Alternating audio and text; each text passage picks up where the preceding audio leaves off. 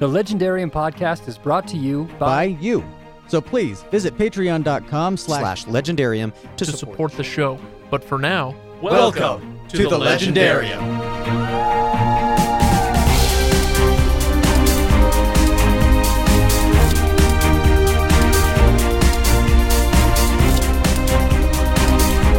It tiptoed right up to the line of being great, and then every time it did that, a rhinoceros would show up on screen and be like, oh, okay.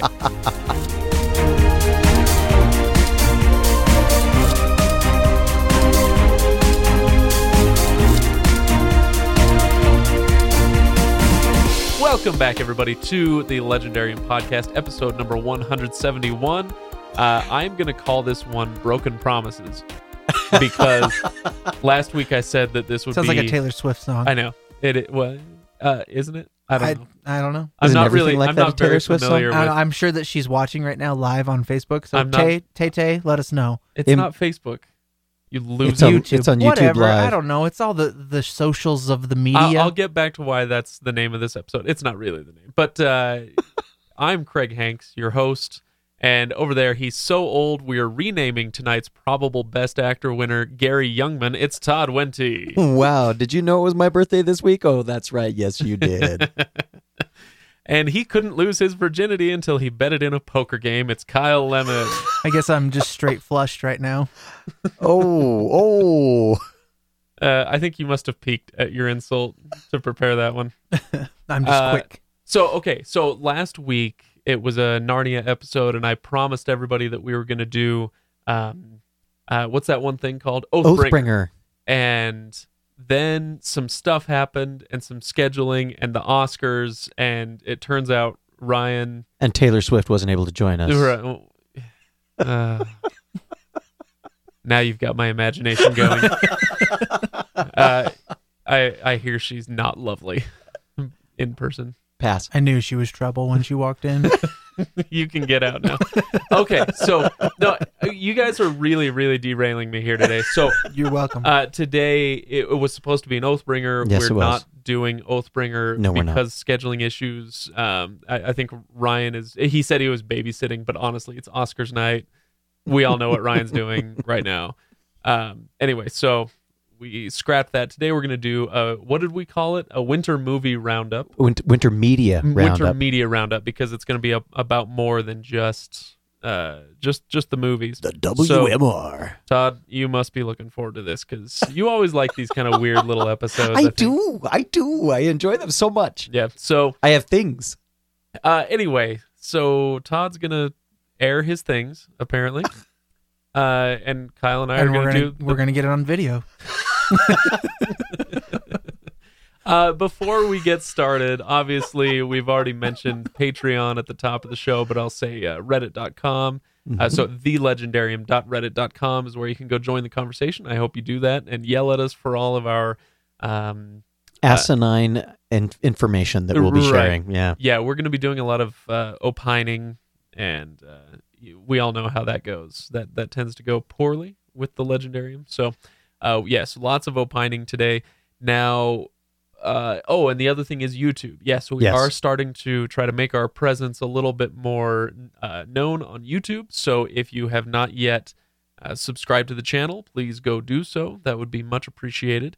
What we're going to do, we will air our episodes kind of on some of the smaller ones like this. I think we'll do a lot of these live streams so that people can jump in and give their comments and whatnot.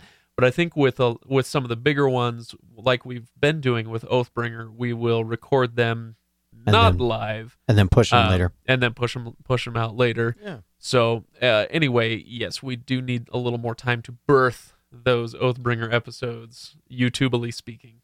Wow. I'm not even going to touch that. Anyway, so yeah, just go search the Legendarium Podcast on YouTube and find us there and subscribe now. On to what we've been watching. The big thing now, the first thing that we have to discuss will be Black Panther. Yeah, we have to talk about Black Panther. That is the 500-pound jungle cat in the room. So we will get there. But we've also I want to. Did you say the 500-pound jungle cat? Yeah. I also want to talk about Jumanji. Okay. I want to talk about Annihilation. Ooh, yeah. I want to talk about Cloverfield Paradox, Altered Carbon, Future Man. And you're going to let us talk about anything? Shannara.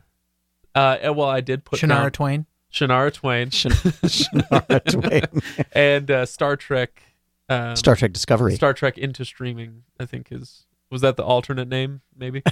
Anyway, so yeah, Star Trek, and what's the not Star Trek called? Orville. That's the one, Orville. Yeah, So we're talk about that definitely too. going to be talking about those. A lot of things on the docket today, but first things first, let's talk about Black Panther. Yeah. So we've all seen it.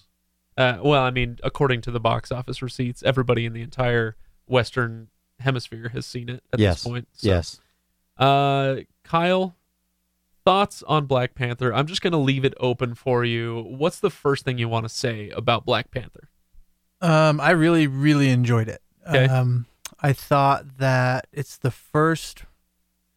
probably the first real Marvel movie with a villain that I could get behind as far as like what their motivations are. I could really empathize with the Killmonger character on why he was trying to take over Wakanda and do his whole thing. I thought that Marvel did a really good job of bringing that story arc in and transitioning from just like, here's a random bad guy going to go up against the superhero who's got the same superpower and they're pretty throwaway, and making it concrete where, at the end, King T'Challa realizes, hey, he's got kind of a point. Like, he's going about it the wrong way, but he's got a point, and I can buy into that. And so he actually changes a little bit based on that. Okay, Todd, what are your thoughts as of right now? So, and I saw it opening night, as did at least half of the Western world, and have had a lot of time to think about it. I've read a couple of other reviews, and everything that I've read and everything that I've seen people talk about reflects that attitude. Great villain, and in many cases, why did we throw him away so fast? Why did we get rid of him so quickly? Well, you kind of had to because of the way the story was written. But hey, it's the movies. No one ever really dies. Who knows? Maybe we'll see him come back somehow. Personally, as far as it being again, coming at it from the standpoint of, I've got the comic book tradition as well and seeing what they're doing with it. They did a wonderful job of taking several really powerful Black Panther stories and weaving them into this new iteration, and did so in a way that was approachable for average viewers, for people who had come in and not known anything about really what Black Panther was, except that he was a superhero from Africa. But they also did it in a way that was very respectful of the source material, at least that I felt was respectful of the source material. And that's a big thing for me. Marvel has done a better job of that than DC has, typically. At least I think that's partly because DC keeps forgetting which source material they want to use. They've got so many different ways to go about it. But Marvel's been pretty stable in the way that they've approached it. They've used it as a great piece to introduce some questions that I don't think are really addressed in any of the other Marvel films. The question of, okay, so great, you've got all the and we always hear it in the Spider-Man movies, with great power comes great responsibility. And in none of the other ones do they really do very much with that great responsibility. They, the only thing that they do about this responsibility is they run around and blow entire city blocks up because they're the only ones who can. But in this one, they draw the question, well, yes, we can, but is that really the way that we should be using all of these powers? Is that really the way that we should be doing all of this? And there was a very heavy moral question of what's the right use of power? They introduced that a little bit with Civil War, which is also where we start to see Black Panther's story get woven into this. But they continued it very nicely into the Black Panther, and I really enjoyed it. I think this movie was misnamed. It should have been called Wakanda, because frankly, the thing that struck me when I walked out of the theater was, well, this was barely about the Black Panther at all. This was about Wakanda and the Wakanda question. Yeah, I can see that, and because it goes along with what you're saying. What do we do with our power? T'Challa never has to ask himself, what do I do with this amazing Black Panther power that I have? Oh no, he's always known. It's what does Wakanda do with its superpower, which is this magic rock. Well, and there was another thing too that's very interesting about that, though. One of my coworkers came back from having seen the movie. She waited 3 weeks, bless her heart, and came back and said, "Boy, I just think I want to go live in Wakanda." And I said, "Keep in mind, it's a monarchy. It's not even a constitutional monarchy. It's a monarchy. I don't know that it's necessarily everything that we think it is." Yeah, well, that's where the movie is good. My thought on Black Panther, kind of on as a whole, is it was a very good movie. Yeah, and it tiptoed right up to the line of being great. And then every time it did that, a rhinoceros would show up on screen and be like, "Oh, okay." Great CGI rhinos, by the way. It was a very good movie. I had a great time watching it, but it does not escape the orbit of Marvel movie general feeling, right? Mm-hmm. Yeah, no, it can't go too much farther than that. Right. And so, and what I mean by that is there are some really great moments, like the casino scene. They show up in this casino, and you're thinking like, oh, they're going to do this kind of whole James Bond thing, and they're going to play some games, and it's going to be fun. And then it just turns into a CGI gun battle car chase. And it was so, like, as soon as that started, I just, here we go. And halfway through the car chase, which was pretty good, but because I was so excited for something different when the car chase started, I was halfway through it and I'm like, I'm just so freaking bored. See, and this is the thing that amazes me is you keep thinking that these movies might do something different than they would in the comic books. Yeah, I was going to say, Sorry, we interrupted that, but you did. But the same thing happens at the end of the movie too. Yeah, where there are all these questions coming up, and you're expecting this big confrontation between T'Challa and Killmonger, and it's going to be epic and wonderful. But it's so full of ideas, right? Right, until they all pull out their spears and their rhinos and start murdering each other, just like it just felt. It felt like the end of Wonder Woman. Wonder Woman was, it had all these wonderful, interesting things to say. It was very interesting, and then CGI monster at the end tries to murder everybody. Kind of along those same lines. I get it. The one thing I think that Black Panther has done to the masses is tricked the masses that it's not formulaic when it is. Oh, it's absolutely incredibly formulaic. Yeah. But I do you see a lot of the reviews out there, they're like, oh, it's breaking the mold and it's not, it's doing something different than any other Marvel movie. And it is on certain levels, but it's so formulaic in terms of arc and what happens. Like you said, you get this whole build up between the two and it just breaks back down into just another battle royale than... all of that stuff I think really became apparent in the lead up to the movie, which was the most annoying thing about the movie. Like I said, I really enjoyed it. I have my little nitpicks and we can, talk about those as much as we want, but the media coverage of the movie is what really bothered me more than anything. Yes. This was the movie that was going to save us all. And it turns out it's a Marvel movie. And now it's a good Marvel movie. I'd put it kind of in the upper tier. It's not as good as Winter Soldier.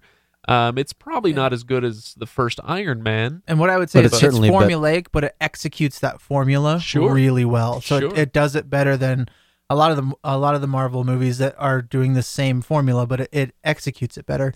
And we talked about the Killmonger and being the villain. It's still a very formulaic villain arc. He just is a very intriguing villain, and he plays it really well. And he was well played. He was well cast. Well written. The guy who played M'Baku, and I can't remember his name off the top of my head, but what a wonderful foil for T'Challa about the idea of, and I read this in a review as well. It was nicely put. The idea of the one has stayed with Wakanda, one has left Wakanda, but they both say that they're working for Wakanda. And what does that do to your perspective of it? That was beautifully done, nicely portrayed, well acted. He was probably my standout favorite Well, in the Michael B. film. Jordan, you mean, or the guy that plays? No, Chewbacca? the guy that played M'Baku. M'Baku. Right. Mhm. Okay. Sorry, I get the names mixed up. Surprise. That's okay. My standouts were Michael B. Jordan and Andy Serkis, who was so fun. And again, Such a got fun rid of him villain. so too quick. Yeah. I mean, Claw is a villain in the Marvel universe that pops up every 5 years or so, and you go, "Oh my gosh, he's still around." And he'll pop up again in this one. I sure after hope this. so. I sure hope so. Yeah. The one thing that I think is interesting, and I find it fascinating, and I don't know that we here have been guilty of this, but I think most of the media, and maybe the media hype is not guilty of it, but it seems like every time a Marvel movie comes out, there is this feeling that this is going to be that there is going to be something about this that will be different than a Marvel movie. And I keep looking at it going, why are you expecting them to mess with it? Right. It's based on the comic books. It's based on a long series of comic book traditions that is about the battle royales. Mhm. Yeah. It's about the lead up to these places where you find out that these people with these powers can do things that no one else can, and that's why they do. So, I keep being amused when somebody says, "Oh, this is finally going to be the Marvel movie that isn't like all other Marvel movies," and I go, "Yeah, it is. Well, It might insert something that gives you one different question to ask, but it's not going to be different." and there is, I think, some value in that, because there is like at the Disney at the House of Mouse, as they call it. Yeah. There is evidence now. I can't really get this sentence out. This is so difficult. There is evidence now that they cannot stray from their storylines. Yes. The Last Jedi. I'm sorry to all of those of you who loved it.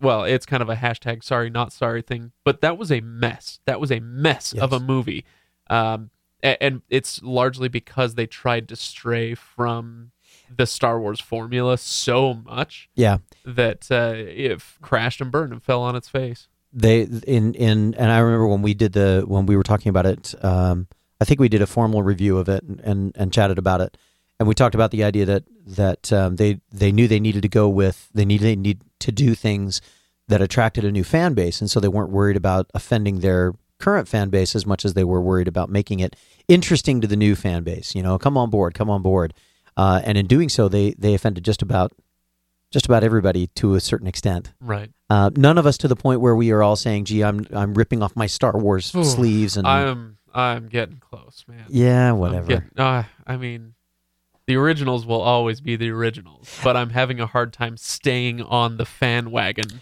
You know what? if you know what I mean. I do. I understand, and I think we're going to see more of that, not less of that, over the next probably. I think Solo, a Star Wars story, is going to do that for a lot of us. Again, it's going to make us go, "Ugh, why couldn't they just leave Han Solo alone?" It's that I've already planted my flag in this one. That movie's gonna suck.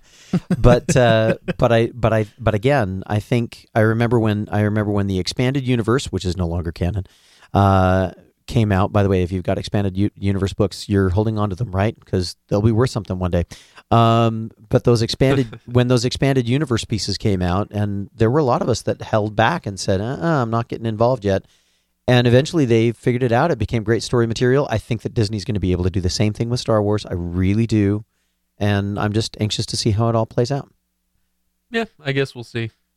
But from Marvel, yeah. Yeah, I don't see. That's not gonna be a problem. Now, the most surprising thing about Black Panther to me, and this is going to be dangerous ground to tread upon for three white guys sitting in a basement in Utah, but the most surprising thing to me coming out of the theater was how the movie took its namesake and turned it on its head.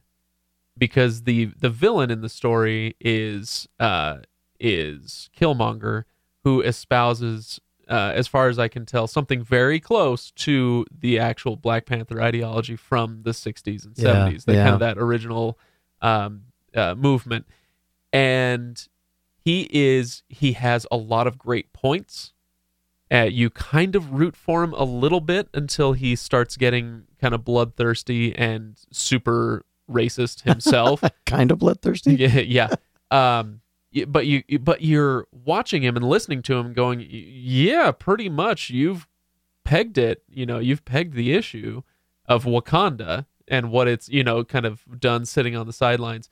But then it ultimately pushes him aside and kind of goes for this like really what do I want to say, kind of like a soft neoliberal solution at the end, where it's like, how are we going to solve all of our problems? I know, education centers in Oakland. Like, come on.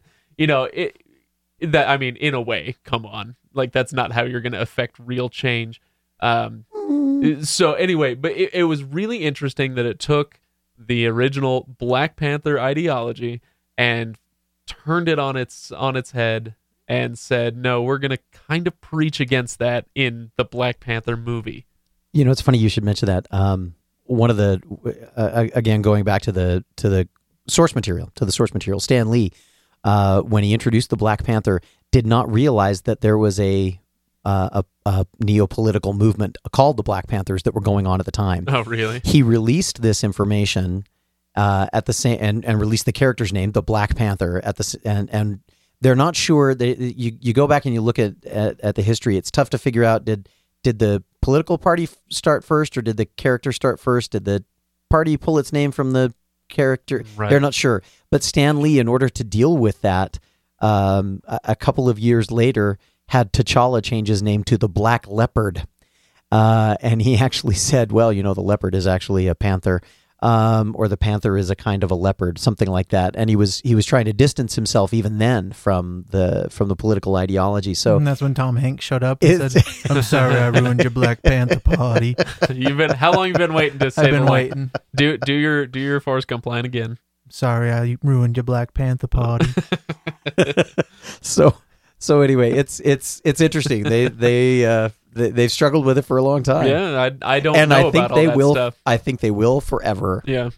Well, anyway, do we want to talk more about Black Panther? I know this is the biggest movie event of all time, according to a lot of publications. We will talk about the Oscars, but the thing is, it's going to be really boring because even though it was released in 2018. Black Panther is just going to win everything this year, right? Yes. Right. Yes. It's obviously Best Picture winner. Best actor, best actress. Obviously. I thought we can talk about how it doesn't really do much to lead into Infinity War coming up in a couple months. That's true. Like, it really didn't do... I mean, now you've got Wakanda that is... they've recognized to the whole world, hey, we're this world superpower, and it shifts that whole dynamic, but it didn't really do a whole lot leading up to, like, what's going on with the last Infinity Stone, what's going on with all the other Avengers. Like, usually you have a little bit more tie-in in Marvel movies, and this one was pretty separate. Pretty separate. Yeah, we get that one view of Bucky like. Barnes at the end, and that's about all. Yep. Yeah. No, I really prefer it that way. I sort of feel the same way, if you don't mind a little bit of a left turn. Surprise, Craig's going on a tangent. I feel that way about Brandon Sanderson books too. Like with the Stormlight books, they're starting to bring in more and more of the other material from the Cosmere, and the more he does that, the more I think, I really wish he would just write this story. But I only feel that way a little bit. Sure. No, I get it. And kind of in both cases, I only feel that way a little bit. So it's really not that big a deal. Yeah. But anyway. Again, in some ways, it's very formulaic because the Marvel and DC both have had a grand tradition since the mid '90s of about every 2 years or so having a huge crossover event across all of their comic books, and so it kind of makes sense that they're doing the same kind of thing, working through all of these movies and trying to do just enough to make sure that they remind you that it's coming without being too heavy-handed about it. It was just interesting because, like, the entire fan base was set on, this is where we'll figure out what the Soul Stone is. The Soul Stone's in Wakanda. We're going to find it. And that just kind of, I mean, it might be there. It probably is there, but it didn't say anything about it. Yeah. And that is kind of like I was saying at the very beginning of our discussion on this movie kind of stands out from the other ones because Iron Man is about Iron Man. Spider-Man is about Spider-Man. Black Panther is about Wakanda. It's a little bit different. It's a little bit out of the mold in that way, at least. Mm-hmm. In that it's not concentrating on like the adventures of T'Challa. Like he barely factors in, it seems like sometimes. It's all about the people around him, right? Anyway, let's move on. Let's talk about some other things also. Anybody else here see Jumanji? Yep. Yeah. Todd? I haven't yet. No, okay, Todd, you're missing out. That's what I've heard. I've heard that was the movie that was not redeeming at all, but lots of fun for people who played video games. Let me put it in a way that you can understand, Todd. It is a ripping good yarn. Yeah. Oh, jeez. Oh, Kyle, you went from here to here. Nicely done. Nicely done. It sounds done. even more wrong coming out of anybody else's mouth. That's awful. I love it. No, it was. Yeah, I don't know that I have a ton to say about it, except that I was really pleasantly surprised with this because I hate reboots and sequels and the just never-ending stream of franchise building, unoriginal IP. I really like original stuff, actually, and we'll talk about this with the Oscar nominees coming up here in a little while. But when it comes to original IP, there is a serious dearth. And so when this Jumanji sequel reboot, what do they say on Mike Stoklasik calls it a soft C-boot sequel reboot prequel, and it's so I was not excited for that. Like, oh gosh, now it's going to be Jumanji, and they're going to kind of remake it, and there's going to be this board game, and nobody's going to care. And they didn't. They went kind of an original direction with it, a very original direction. So they took an existing intellectual property and made something fun and original from it. I really had a great time watching and that. what was super refreshing is they didn't do what Hollywood thinks you should do always now and make it serious and dark. They went completely opposite and just made it fun. So much fun. And they did not take it seriously at all. As far as, I mean, the story works and everything, but it's not like there's some big, huge, life-changing event that happens, really. It's just, hey, here's a bunch of kids that get stuck in a video game, and it's a whole lot of fun. The movie takes itself so not seriously that I couldn't tell if it was a joke or not when, is it Nick Jonas who shows up? And I'm like, oh, they got a Jonas brother. He'll be around for 5 minutes. And no, he's there for like half the movie. Go. Like that's the kind of movie this is. Yeah, it's fantastic. And it's got it's got The Rock and Jack Black, Kevin Hart, Jack Black. The Rock and Kevin Hart are in all the things right now, so that's no surprise that they're in it. Jack Black, this is like triumphal return. I feel like he steals the show because he plays the 16-year-old girl. Right. He's fantastic. It's great. And then Karen Gillan, who plays Nebula, among many other things. Obviously, I think she got her start on Doctor Who, or at least her big start. Yes, she did. She's wonderful. She's a very funny person, I think. Yes, she is. Yes, Todd, it's recommended. If any of you listening haven't seen it yet, definitely go see Jumanji or stream it now at this point. Jungle. Oh, I'm sorry. Jumanji: Welcome to the Jungle soft C-boot prequel reboot. The fact that you got all of that out without stumbling over it, that was impressive. So, what else? What are you guys watching? Todd, you wanted to talk about Star Trek a little bit? Ooh, I did. I'll give you 5 minutes. So, have you guys watched Star Trek Discovery? Negative. Okay. So, I'll get my one gripe about Star Trek Discovery out of the way. Wait, quick question. Did you subscribe to CBS All Access just to watch this? So I'll get my one gripe out of the way. I subscribed to CBS All Access just to watch this, like everybody else and their dog that was a Star Trek fan did. And if anybody from CBS is watching our little podcast, I'm not going to flip you the finger, but I'm really upset that you make me watch commercials on a streaming service that I pay for. Really? Yeah, that's my one gripe. Okay. That's the only gripe. That's a big gripe. It's a big gripe, especially because I mean, if I were just smart enough to spoof my IP address and put myself in Canada, I'd be able to watch it for free on Netflix. It's go figure. as far as material, for those who are not familiar with it, it's set 10 years prior to the original series with Captain Kirk and Mr. Spock and the rest. There is a very specific tie-in that they don't do an awful lot with, but they do brush on it a couple of times, with the Michael Burnham character having been raised as a foster sister to Spock. And so she's been raised in a Vulcan tradition, which in some ways it works, in some ways it doesn't. You know, if you're a Star Trek fan, you can watch it and you can find out. The one thing about this film that is decidedly different is that it is a much darker rendition of what Star Trek is all about. This is an Abrams take on the TV show. You know, maybe, you know, to some extent that might be a fair way to describe it. They deal with something that is mentioned briefly in the original series, and that is that there had been a war with the Klingons before, and that there was some kind of a peace treaty that was arranged and negotiated and set up, and so that's why they're not at war with the Klingons anymore, but they have this demilitarized zone, the neutral zone, that they have to stay away from. Is it Into Darkness with the torpedoes, and they go right up and then they fire the torpedoes, and like that's what that's all about, right? There's that border that they're not supposed to cross. Yep. Okay. All right. It's the North Korea South Korea thing for the space. I'm caught up. Okay. But this movie this series tells that story about how that happens. Is it any good? Let's get there. There are things about it that are really well done. There's some tremendous acting that goes on. I don't think I enjoyed the story as much as they wanted me to. There are some pieces about it that were really well done. They do a jaunt into the mirror universe. That's a blast. Oh my goodness gracious me, that's a lot of fun.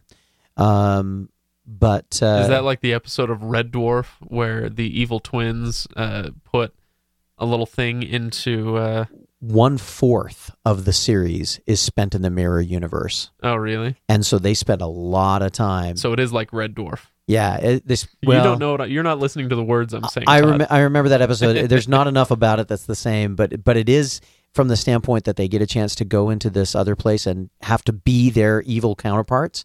Some great plot twists. One of them I figured out. One of them surprised me.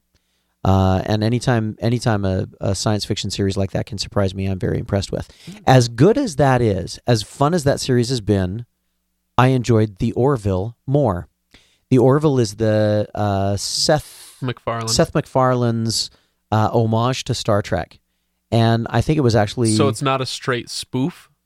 No, and I was expecting it to be. So were some of my. Have you guys watched any of The Orville? No. Why would I do that? Okay, yeah, of course. I'm the science fiction guy in the room. Okay, thank you very much.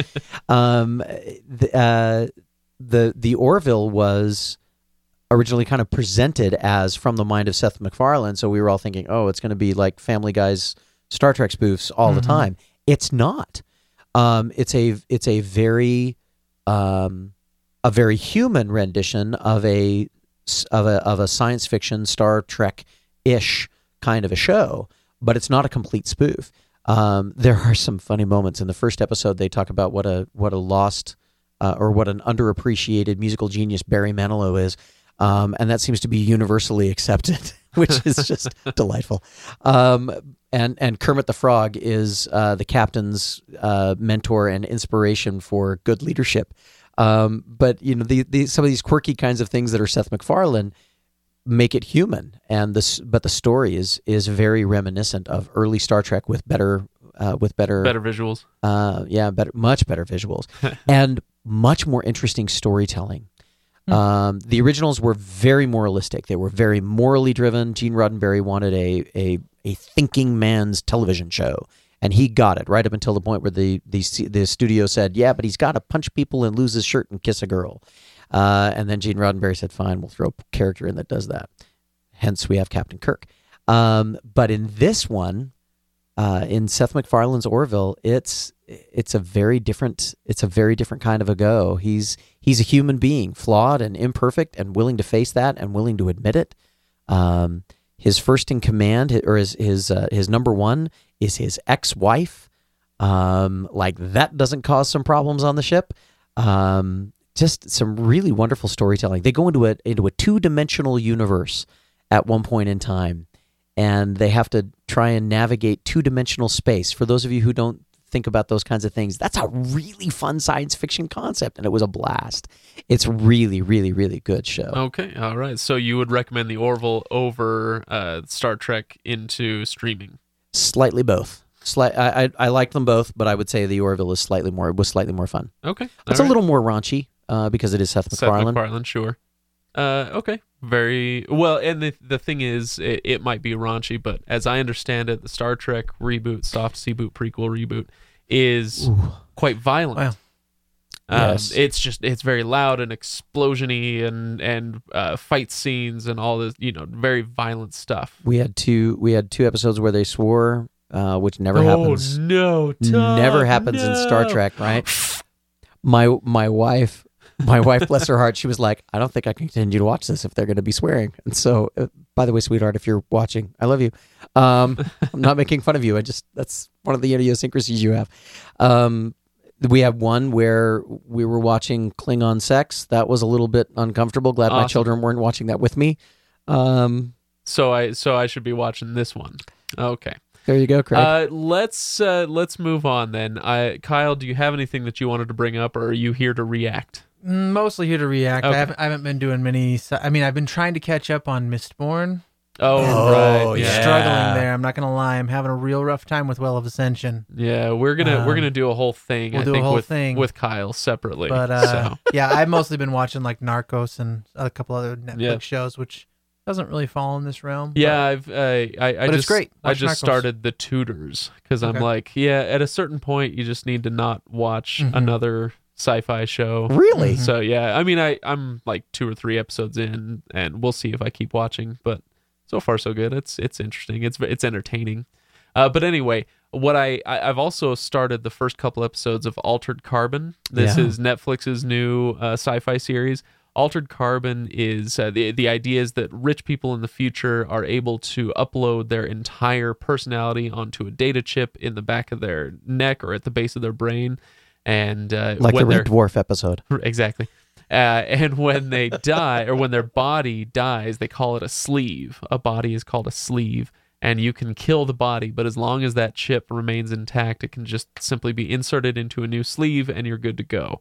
And there's a guy, the richest guy on the earth is he's murdered or committed suicide. Nobody quite is sure which. He's convinced that he was murdered, but he can't remember like the day or two before or whatever.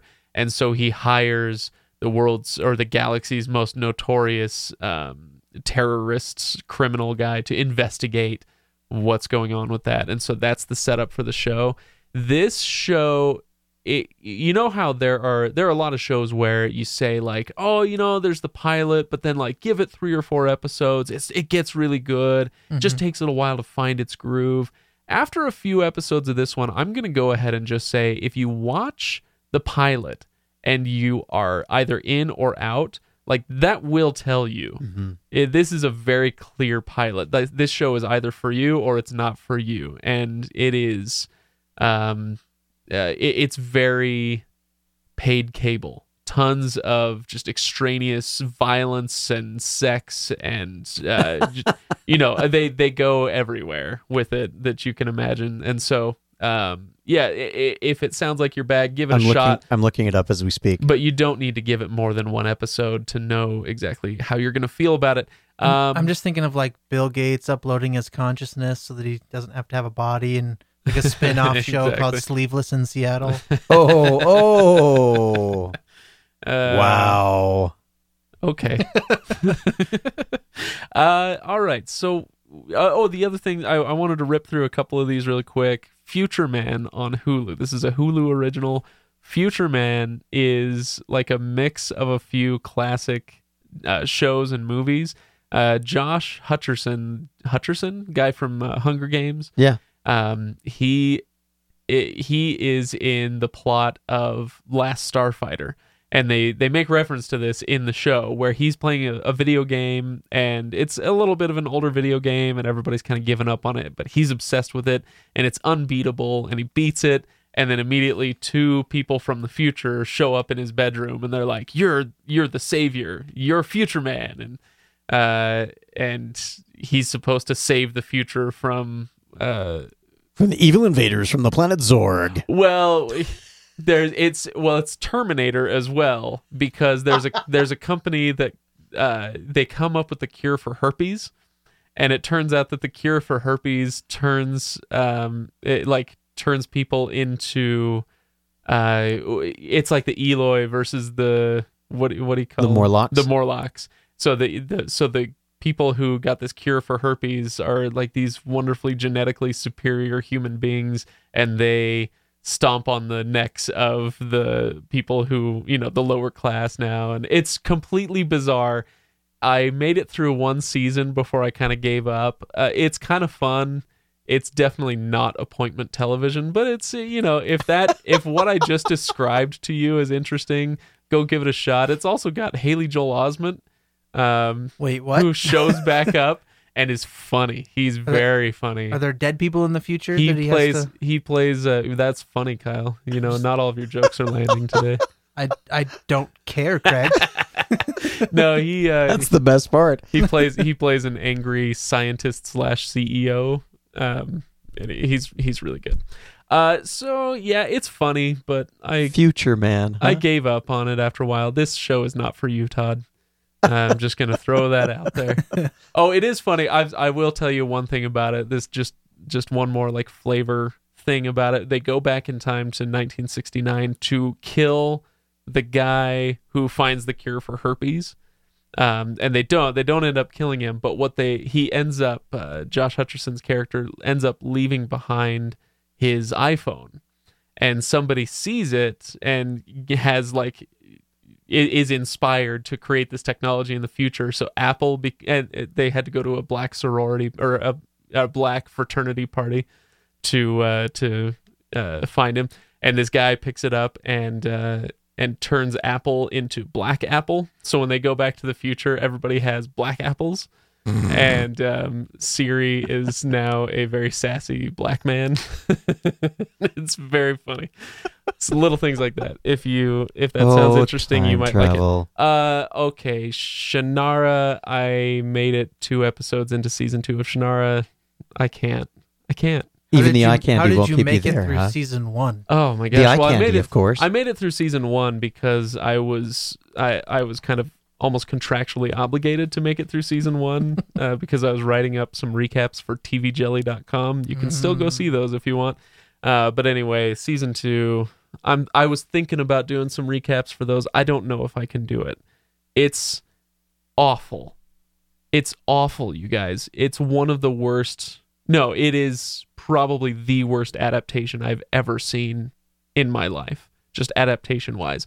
Anyway, but we don't have time to go into that. Annihilation. Yeah, you were saying that you really enjoyed that. No, I didn't say that. The Mortal Kombat sequel? The Mortal Kombat Annihilation.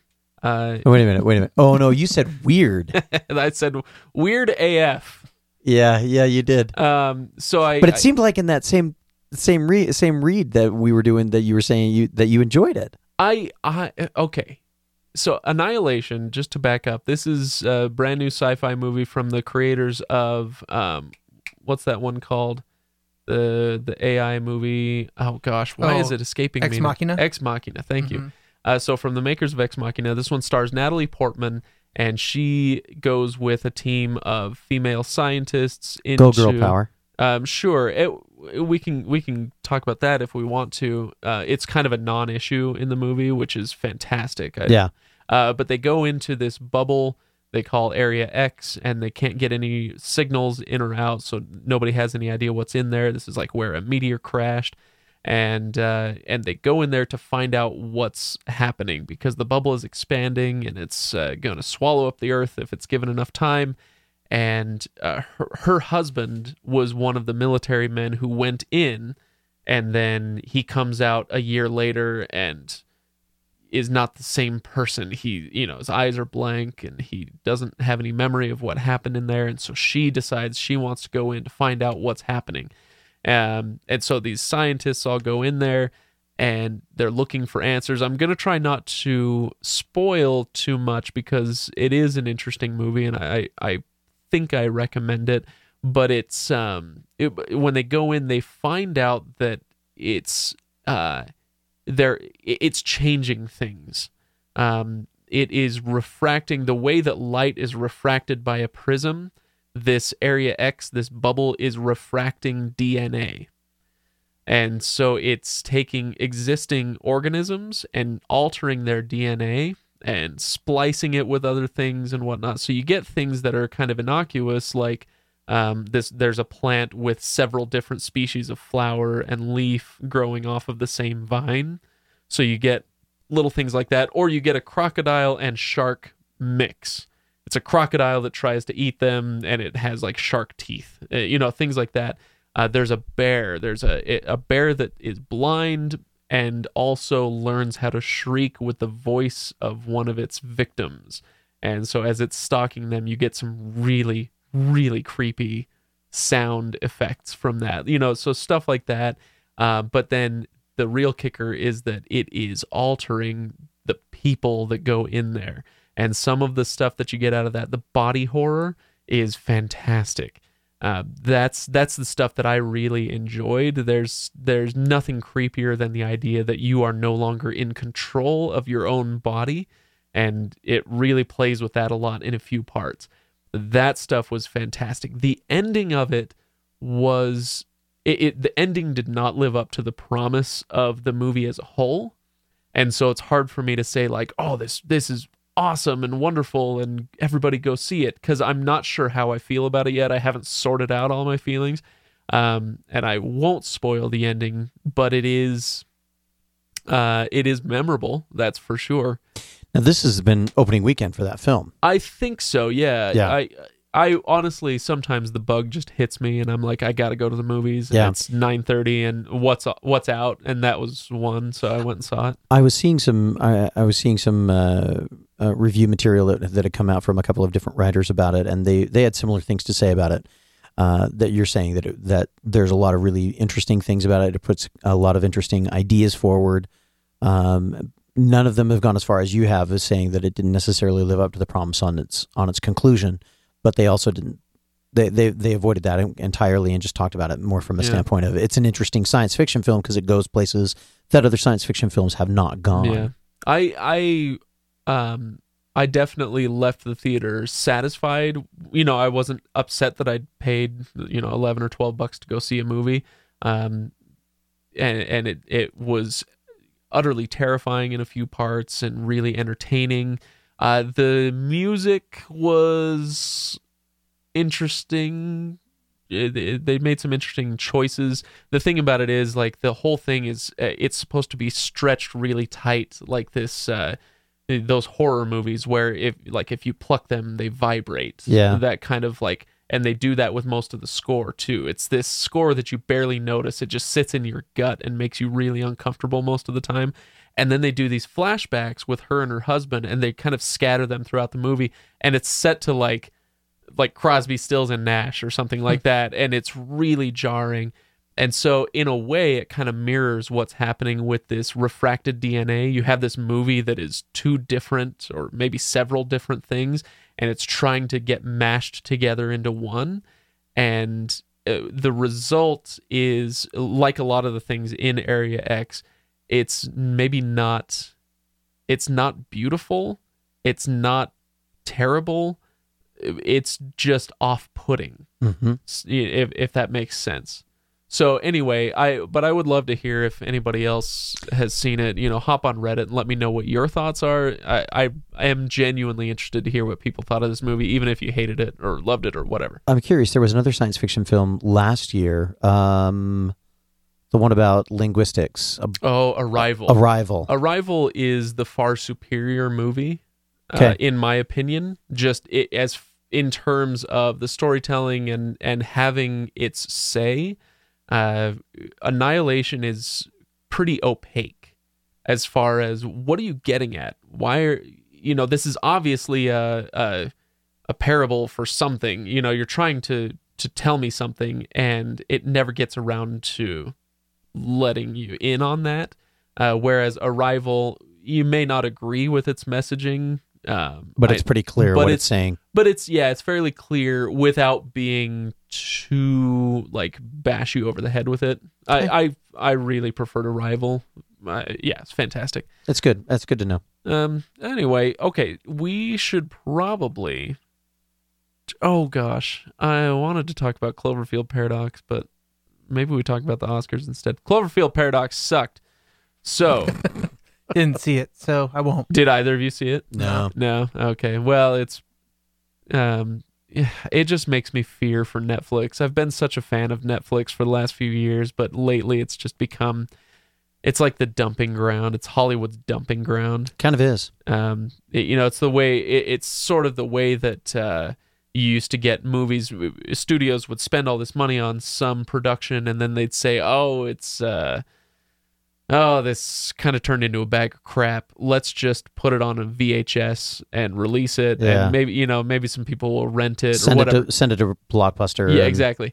Netflix is kind of taking on that role, and I don't like it. There's, we in our house we use Netflix a lot to binge. Especially if we're watching old series, we've gone back and watched series that we really enjoyed, and we've rewatched them several times on Netflix. So we've liked that. I haven't had to go out and buy every DVD that's being released in order to watch some stuff that we really enjoyed.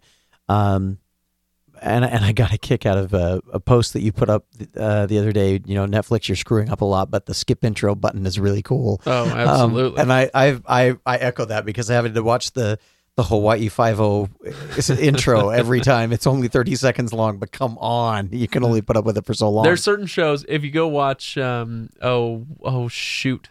Oh, did you ever watch Homeland? Yes. Luckily, this is not on Netflix, so I don't have to suffer through it, but it is on Netflix outside the U.S., so every time I travel outside the U.S., I watch Homeland, and their intro is like 2.5 minutes long. Yeah. And it's not interesting or fun to watch or anything. And so that skip intro button is fantastic.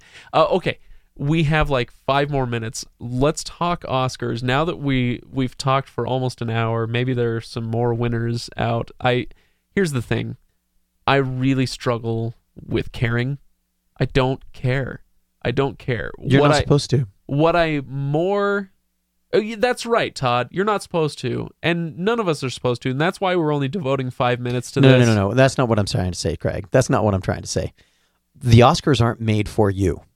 You're a movie goer. You're not a movie maker. Right, and neither are you, and neither are almost anybody who's listening to this. But as an actor, okay. I'm gonna fight you on this one. No. I know exactly what you're saying, and I get it, and I kind of agree with you. But here's my biggest problem with the Oscars. Aside from the moral masturbation that goes on for 4 hours every February, March, whatever. Moral/political/ whatever messages it is that we're going to run with. It's exhausting and disgusting and horrible. But the dresses are pretty, I guess. Sometimes. But my biggest problem with it is that it has all these categories, and each of the categories, they kind of separate. They try to separate it into like Best Picture and Best Actor and all the big stuff, and then there's the technical categories off to the side. Yes. As far as I'm concerned, these are all technical categories. Yes. And they should be treated as such, and they should not be voted on by, a big group of nothing but actors and directors. That's what the People's Choice Awards are, and the Golden Globes. Right. And that's why, like, when I'm watching, I don't watch them, but when I see the winners for, like, the SAG Awards, yep. I'm really interested in who won the Best Actor and Best Actress at the SAG Awards, because that's the Screen Actors Guild voting on who the Best Actor and Actress are. What I would like to see from the Oscars, if I don't know if this would make them more relevant, but it would make them more honest, is if the different unions all voted in their own categories. Right. And so, like, you have a bunch of actors and who don't know the difference between sound editing and sound mixing. Well, and how are they going to vote on this? All they're going to do is they're going to say, "Oh, well, I liked Coco. That was nice. I'll just give it to that," or whatever. To be fair, when we're looking at the Oscars, the Academy of Motion Picture Arts and Sciences divides up those technical awards, and unless you've been involved in one of those sides, you don't get to vote on that side. So unless you've been a director, you don't get to vote on directing. Unless you've been unless you've been involved in the sound engineering, and you don't get to vote on the sound mixing qualities. However, they are very much insider awards, and they're a little bit more broad than, say, special technical or special delivery awards like the Screen Actors Guild Awards, which are just the screen acting. There, and if you've done other things, you still don't get to vote on those. But to your point, you're right. You don't care, and those of us who I've done Oscar parties several years. There was one year that we decided that we were going to have some fun. We all dressed up in tuxes. We had a wonderful reception ahead of time. The gals were wearing beautiful evening gowns. Guys were wearing tuxes. We actually muted all of the speeches because none of us wanted to listen to them anyway, and so we gave the acceptance speeches that they probably were giving, and we did a pretty decent job. We had a lot of fun with it. That sounds like my actual nightmare. I'm sure it does. Did either of you watch? Because the Oscars started about an hour and a half before we started recording, and we had it on while we were putting kids to bed and whatever. Did either of you watch Jimmy Kimmel's opening monologue? No, why would I do that? I'm going to catch it tomorrow morning on YouTube. But he said something in the opening monologue that sums this up perfectly. He said something about how there's only one of the films nominated this year for best film made over $100 million. So everything else made less than $100 million. And my wife, Dunkirk. Yes, it would have been. But my wife in the kitchen says, "Oh, so they're all movies that nobody watches." Yes, correct. Which is yeah, absolutely. And I think that just sums that up perfectly. Except for nobody cares about. But there is one thing I will say. And that is, as I look through the list, and let me just pull up the list here of not original screenplay. I want to look up Best Picture. Best Picture, Call Me by Your Name, Darkest Hour, Dunkirk, Get Out, Lady Bird, Phantom Thread, The Post, The Shape of Water, Three Billboards. All of these movies, to one degree or another, are they are not built on existing IP. Now, it's sort of a double-edged sword because I think that there are some really, really great, deserving movies that are part of a franchise, and they get unfairly maligned. But on the other hand, I do really appreciate the originality of these, even if I have seen precisely, looking again, Two? None of these. You didn't see? You haven't seen The Post? I've seen. Why would I watch The Post? I'm not going to watch The Post. You didn't see Todd? Dunkirk? Are you freaking kidding me? You haven't seen Dunkirk? No, I wanted to, but I was pretty busy at that point, so I never did get around to it. I'm surprised. I know. I should have seen Dunkirk. Anyway, but my point is just I did appreciate that these are original movies and that they're being celebrated. So even if nobody saw them, at least we're appreciating original work here. The Oscars is generally good for that. The kinds of movies that get nominated for Best Picture oftentimes are they have to have some level of originality. And a friend of mine had this discussion, and Ryan would probably be rolling over in his seat and just fidgeting madly right now. I'm so glad he's not here right now. But he would probably agree that the one thing that is looked for when they start talking about Best Picture, and that is one category where everybody that's a member of the Academy of Motion Picture Arts and Sciences gets to vote in, and that is that it's all about advancing the media of film. And so if they're using film in a new way, if they're using film to tell different kinds of stories, if they're using film to explore new territory, that's really what the Best Picture and what the issue is about all of these kinds of things. And it's why in many cases blockbuster films don't make it onto the Best Picture list, because they're not generally pushing the medium of film as a storytelling medium the same way that some of these other films are. Yeah, and I don't know that I would say pushing into new boundaries, but I would say the one thing I think that a lot of these Best Picture nominees have going for them is that they're all very level 2 stories. When we talk about legendary level 1, level 2 to level 3, almost all of them are on that level 2 spectrum. Incredibly political. Yes. Yeah. Very much so. There's one thing that there's one movie that I want to mention that doesn't normally fall into our stuff that I watched that did not get recognized at all. that I really enjoyed that I want to share with you guys. I don't know that you guys have. Now's the time where you say what it was. Yeah, I just want to make sure that I have your attention, because normally you're looking away from me when I say I have something good. Todd, I've got other things to do. Just say it. Murder on the Orient Express. Oh, yeah, I wasn't going to watch that. You know what? Wonderful film. Beautiful film. Really enjoyed it. Even if you've already read the story, even if you're familiar with Agatha Christie's, even if you're familiar with the original Murder on the Orient Express, I think this one did a wonderful job of taking because the kind of film that was available then and the kind of film techniques that are available now are different. And I really enjoyed the film. Right. It doesn't hurt that I like Kenneth Branagh as both an actor and a director, and it doesn't hurt that I like Patrick Doyle as a composer, because he did the music for Henry V. He also did much of the music for this. Great film. And Harry Potter 4, if I'm not mistaken. Yes. So nicely done. Yeah. Hey, I know my Potter films a little bit, at least. I don't know. Okay, we'd better go. It's been an hour of us pontificating on nothing. So, yeah, I mean, sorry, everybody, that this wasn't about... Oathbringer, but hopefully it's fun anyway.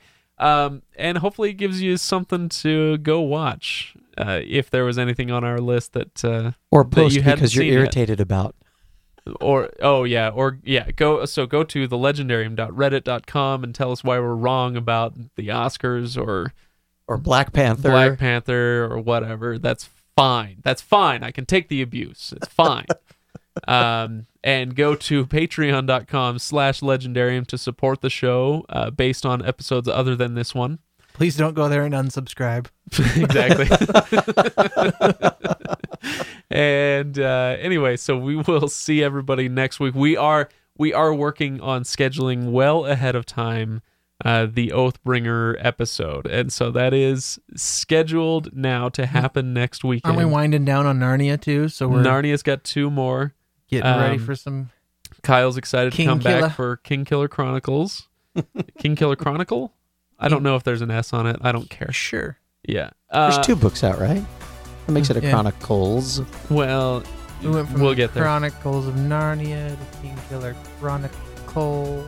The Chronic What Coals of King Killers. All right. We love So that chronic. let's go, everybody, and we'll see you next week. See ya.